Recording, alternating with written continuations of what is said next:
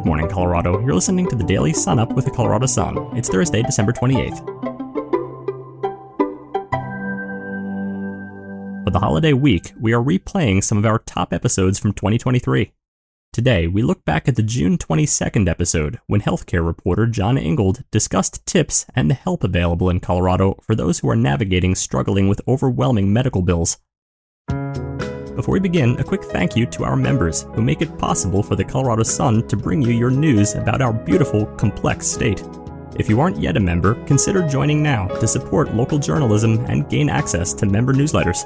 Start your membership today at coloradosun.com/join. Now, let's go back in time with some Colorado history. On this day in 1961, the director of Cragmore Sanatorium announced its closure by the next summer, ending its era as Colorado's premier health retreat. In the late 1800s, Colorado attracted people with lung diseases, especially tuberculosis, due to its high altitude and sunny climate. Numerous sanatoriums, including Cragmore, provided long-term care for these medical refugees. Cragmore was established in 1905 with support from Colorado Springs founder William Palmer and stood out for its exclusivity and appeal to wealthy patients. Cragmore struggled through the Great Depression and World War II. A brief resurgence occurred in 1952 when the federal government funded Navajo patient care, but this ended in 1961. In 1965, Cragmore's buildings became part of the University of Colorado at Colorado Springs. Before we continue, did you know the Colorado Sun has a mobile app? Get all of your Colorado news, whether you're in the car heading to holiday festivities or sitting on your couch enjoying your coffee. The app brings you everything from the Sun right to your mobile device. Learn more at coloradosun.com/app. Next, our feature story. Thanks, everybody, for joining us on our Thursday Colorado Sun podcast. On Thursdays, John Ingold and I talk about the reporting that we've done for our temperature, climate, and health newsletter, and also talk about other stories that we work on throughout the week and throughout the month for coloradosun.com. We appreciate you guys who have signed up for the newsletter and added to the financial support that we need to continue that kind of reporting and also see our stories on coloradosun.com. Hey, John, how are you doing today? I'm good, Mike. How are you? Doing well. Busy as you are. I wanted to see if we could help people out a little bit with their own busyness, people's healthcare bills, and just health insurance questions in general take up a lot of time. And you've always done a great job reporting that and trying to figure out what we can do as reporters and as a resource for our readers to understand more about how they might at least get some questions answered on a bill or contest it if they feel like there's something wrong with it, and feel a bit less powerless in a system that can be overwhelming. So tell us what you were writing this week about how you actually go about that when you feel like there's a long bill that you don't understand that's sitting in front of you and wondering if you can get some help with it. Yeah, absolutely. And we should clarify, everybody is confused when it comes to dealing with healthcare bills and how to handle them. I report on this stuff for a living. When it comes to our own personal healthcare bills and trying to fight them, I am just as lost as everybody else. The system is incredibly confusing. You're getting multiple bills and statements from multiple people. You're not quite sure, which ones you need to pay, which ones are covered by your insurance. So this is an absolute minefield of a place to dive into. So this week in the temperature, I wrote about a program run by the Colorado Consumer Health Initiative, which is a nonprofit. We often write about them because they do some advocacy work at the legislature around healthcare affordability. They also have this whole other side to them, which is their consumer assistance program, which helps people navigate their healthcare bills. If you get a bill that you think is too high, you can call them and they can help at least educate you on what you need to do to fight that. And they may be able to jump in and make some calls themselves or, direct you to the right place to actually file complaints if it gets to that. So, tried to put together some tips this week for people fighting their healthcare bills. And it really just kind of comes down to making sure you know everything that you need to know. So what are some common things that people can approach them with or that they need to start off on their own? What's a common thing?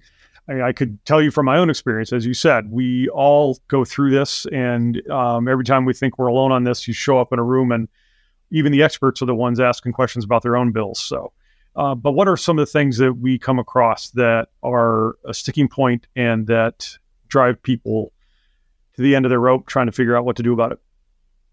Yeah, well, so the first thing is that the bills can, sometimes they trickle in, but sometimes they just come really fast and furious. And you get that very natural sense of, I need to pay this right away because I don't like having a bill sitting there. It has a due date on it. I don't like missing due dates on my bills. And so people have this very understandable, very even like responsible sense that, I need to pay this bill right away. But in healthcare, maybe not the way it should work. So the first advice that I can give is from the experts that I talk to, would be to wait. Make sure you have all the information that you need to have. If you think something's wrong on the bill, tell your insurance company that you are disputing it. Tell your healthcare provider that you're disputing it. And make sure that you are communicating that to everybody who's calling you saying like, hey, you need to pay this bill. Just make sure like as many people as possible are hearing that you're disputing this, that you're trying to gather more information while you're looking into this. And hopefully that'll eventually get through for them to like kind of hit the pause button on your billing. The second thing is you need to know all the information. So make sure you have not just the bill from your doctor, right? You often get a bill from your doctor. You might get a bill from your insurance carrier, depending on what insurer you have. Your insurer will send you an explanation of benefits, which tells you what they're covering. But you might also need additional information. You need to know how this matches up with your healthcare coverage. So you need something that's called the summary of benefits, the summary of coverage. That is often available on the insurer's website or through your insurance portal. You would also need like a much thicker book that's like called your evidence of coverage that really like lays out in detail all the fine print of your plan. And then you can, go through those things kind of line by line, see what's covered and match that up with how your insurer is handling that. So is your insurer saying something's not covered, but the plan actually says it is covered? Is the insurer saying that, something is out of network when it's actually in network? All these like really fine print kind of things you need to make sure you're checking on. The other thing is that we're seeing this a lot, that insurers are denying claims due to medical necessity or saying they're not going to cover certain things because of medical necessity. You might get into this with medical transport kind of things like ambulance rides. It could also be emergency care.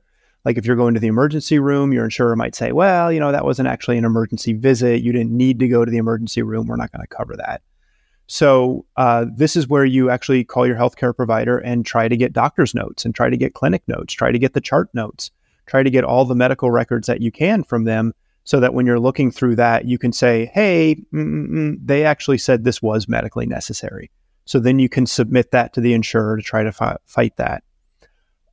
There's other things you can do here. This would be my third tip would be to learn. You can try to find out if your insurance company has if your medical provider has a financial assistance program. A lot of hospitals have these. You're sort of limited based on income. And if you're uninsured, they're required to tell you about them. They're required to tell you like, hey, we actually have an assistance program that would offer you this care at a reduced cost.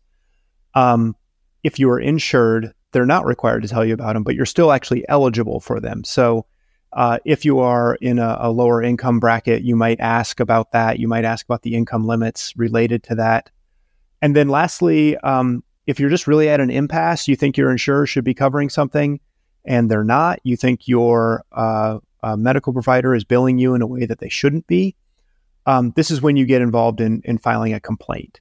And so our state division of insurance will handle complaints if your health insurance plan is regulated by them, which you can find out on your insurance card. It'll have a little thing that says Colorado DOI or Colorado Division of Insurance on it.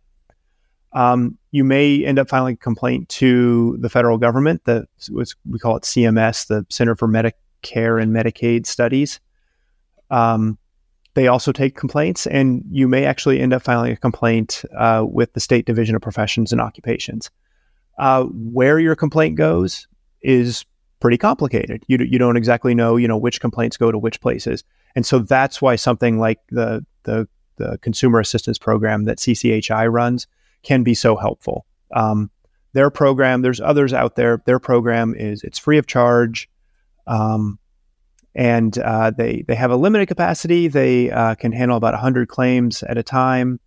They will take them on a first come, first served basis, but sometimes they can just have like a single phone call, talk things through with you and say, okay, here's, your action plan. Here's what you need to do. And they can send you on your way and you can handle it yourself. So again, if you just Google Colorado Consumer Health Initiative, you'll get their website and you'll see the link at the top that will direct you to that assistance program. And CCHI is also, they have the benefit of having worked on policy issues on the other part of what they do every day, in addition to working on individual claims. So the one thing they've been working on is surprise billing, in-network, out-of-network billing, an insurance company saying, no, we're not covering that because that procedure or that person who provided that procedure is not in our network. And so we're not going to either cover it at the same rate or we're not going to cover it at all. And so it's important for people to try to get that figured out ahead of time if they know an expensive scheduled procedure is coming up. But also, if someone after the fact denies that and you're pretty sure that it was a network or someone told you it was, make sure you have records of that as well. Yeah, absolutely. Document all your phone calls, all your emails, document who you talked to and what they told you about. Mike, as you mentioned, there are actually protections now. The Federal No Surprises Act, there's protections in Colorado law, but these things are kind of studded with loopholes. So again, this is where an assistance program that actually kind of knows those loopholes inside and out can help you from either falling into them or how to get out of them if you find yourself in them. So Mike, let's switch now and talk about what you've been working on, which is something we've been learning more about, the potential toxins that people's gas stoves in their homes are releasing into their houses. So there's a new study out on this, and what does it say? New study from Stanford, but they also looked at houses in Colorado. They hooked up their equipment to some actual apartment and home stoves in Colorado and ovens as part of their work. So it's not just a distant Stanford study. It actually reflects what's on the ground in Colorado and what differences we might have with other places. Results can sound a little scary, but we'll walk you through it so that you're not terrified and immediately throwing your stove out. That's not necessary, but it is good to know. Always good to be armed with more information. Gas stoves have been in the news lately, partly because of electrification issues. So there are environmental advocates and public officials who want the whole world of fossil fuel burning to switch over to cleaner electric. And one way to do that is to change your home appliances, whether it's your gas stove or your gas-fired water heater or your gas furnace, over to a cleaner electric system that runs on renewable energy. But at the same time, they've kind of piggybacked on that. Other activists have piggybacked on that, saying there's a lot of indoor air pollution that comes from fossil fuel-based appliances, and that we've ignored those over the decades, and it's time to start taking a better accounting of that. This study from Stanford really looks at one of those toxins that comes up in burning fossil fuels and tried to measure exactly how much of it you might have in your house on a typical cooking day and how long it lingers. What they found was that, yes, indeed, if you are not venting your stove's air to the outside in a proper way, there can be a buildup of a substance called benzene that comes from producing and refining and burning fossil fuels. It's highly toxic, can get into your bloodstream. The doctors who were on this call and the researchers included a medical doctor who has done studies about leukemia, and she talked about what the dangers are long-term of having too much benzene in your system. And what they found is that in some homes, the benzene load that you can get just from normal family kitchen operations is similar to secondhand tobacco smoke, or even worse in some cases, and similar to incidents that have been written about in the news where, say, an elementary school in northern Colorado or another area in California has been inundated by benzene and other toxins from oil and gas production. So in that comparison sense, it can be kind of scary. The good news, when we ask them to kind of follow up and say, okay, how do we not run through the house screaming and try to immediately buy new appliances? They said the good news is that outside sources of benzene, such as cars, which is anything else outside burning fossil fuels, have come down a lot in the recent decades because of things like better catalytic converters. What's happening now with the revolution of changing many vehicles over to electric, having cleaner burning vehicles in general, so that the pressure from outside sources is less, even as the pressure from having interior gas sources might be continuing on at a pace that we didn't even know about. So that's good news. Other good news is that once the benzene source has been stopped, whether you're doing better venting, whether you switch to an electric induction stove, that departs your body and does not have long-term effects if you actually stop it. So there are ways for your family to adjust. And if you've already been thinking about replacing your appliance, it's another reason that you might consider doing it. If you're not sure that your venting actually goes to the outdoors, there's a lot of microwave vents where you've got your microwave over your oven and your stove. And you turn on the vent on the microwave and hit that button, and you hear a very satisfying noise of a fan taking air out and taking that smoke away from whatever you're cooking, but it's just recirculating it. It takes it through a very minor, ineffective filter under the microwave and puts it right back into your kitchen. So you need to check, if you have the ability to do this, that you have outside source, outside venting that takes it, all that air to the outside and doesn't bring it back into the house. So there's some things you can do. They are going to continue this study. They're doing it in as many states as possible. They wanted to include Colorado, partly because it was close to California and they've got a lot of equipment to haul around, but also partly because we do a lot of oil and gas production here, and they wanted to see what kind of the background outdoor levels of benzene are in Colorado to make a benchmark for the rest of the indoor measurements that they're doing. They're going to be continuing that. They'll try to follow up with more information, and we'll follow that. And if people want to hear more about the story that we put in the temperature, they can go to coloradosun.com later this week, and that will always be there once we posted it, and get more information there. And the link to the study, you can read it directly for yourself. So are you looking to change your stove? We are not. I like gas. We do have outside venting, but I have had this conversation again with people in my family in the last 24 hours to reassure them that, yes, the last time we switched out the bad microwave, we checked to make sure the venting went outside. But it does make me conscious. I use the vent much more often in the past 2 years since I've been reporting about electrification. I turn on the venting for everything, whether I'm boiling water for a cup of tea, whether I've got some 2-hour cooking festival going on with 3 burners going, or I've got the oven on and I walk away for an hour while something's baking. I make sure I've got that outside vent going on, and it's just a smart thing to do. Mm-hmm.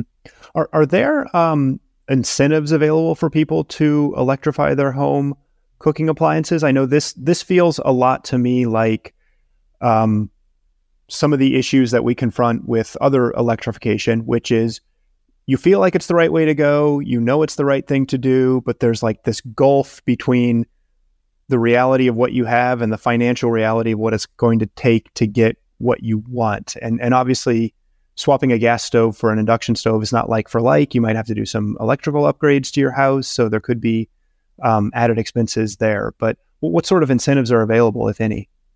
It's tough. And as you say, if you're looking at suddenly $800 more than you would have been spending to replace the appliance, or $1,500 more because it's a fancy induction, or you're worried that it doesn't have a rebate, that can be tough when insurance is going up. Health insurance is going up 20, 30% for some people. Homeowners insurance is going up 20 to 40% for many people who are responding to some of the messages we've been putting out. And that's a big bill, but there are rebates available, and we will link to them when we put the story on our website. We've done some reporting that talks extensively about the rebates available in cars, in home appliances, in e-bikes, in any number of things that the sort of the way the culture is going is pushing people toward cleaner electric. So there is some hope available. It can get the price down to at least a comparable level, and in some cases cheaper than you would otherwise be paying. So people should definitely check into that before they make their last decision. Yeah, it's great to know. Thanks for providing that, Mike. And everyone, thanks for listening to the Daily Sun Up again. Mike and I will be back next week, and we'll have our colleagues back on here tomorrow morning. So be sure to subscribe, become a member of the Colorado Sun if you're not already. Check out our newsletter on Wednesdays, The Temperature, and we will see you next week. You can read more at coloradosun.com.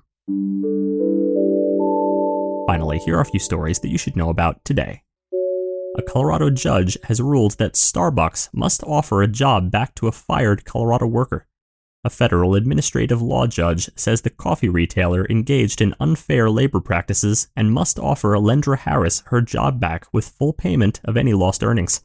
Harris was fired November 18th from her role as a shift supervisor at the Superior location, the first in the state to unionize. The judge's decision heads to the full labor board. In an email to The Sun, Starbucks disagreed and said her firing was due to policy violations. Turns out, cutting carbon is hard, even for an environmentally friendly city like Boulder, which became one of the first in the country to set goals for cutting carbon in 2006. 2 years ago, Boulder doubled down and said it would try to cut its carbon footprint 70% by 2030, from a very ambitious new baseline of 2018 emission levels. However, an updated carbon dashboard for Boulder says community-wide emissions decreased 2% from 2021 and were 18% below the 2018 baseline. That represents millions of tons of carbon removal, but it's a long way to 70%. Laser fusion is putting Colorado State University at the front of the clean energy pack. CSU has been tapped by federal officials as one of 3 national centers to move the emerging technology to the next stage. Laser-driven nuclear fusion, when successful, puts out more energy than is put in when fusing atomic nuclei. Unlike the nuclear fission that creates current atomic energy and weapons, fusion does not produce hazardous radioactive material. It also avoids creating new greenhouse gases. Colorado State is now co-leader of a $16 million project that will double the power of a campus beam. For more information on all of these stories, visit our website, coloradosun.com. And don't forget to tune in again next time. The Colorado Sun is nonpartisan and completely independent. We're always dedicated to telling the in-depth stories we need today more than ever. And the Sun is supported by readers and listeners like you. Right now, you can head to coloradosun.com and become a member, starting at $5 per month for a basic membership, and if you bump it up to $20 per month, you'll get access to our exclusive Politics and Outdoors newsletters. Thanks for starting your morning with us, and don't forget to tune in again tomorrow.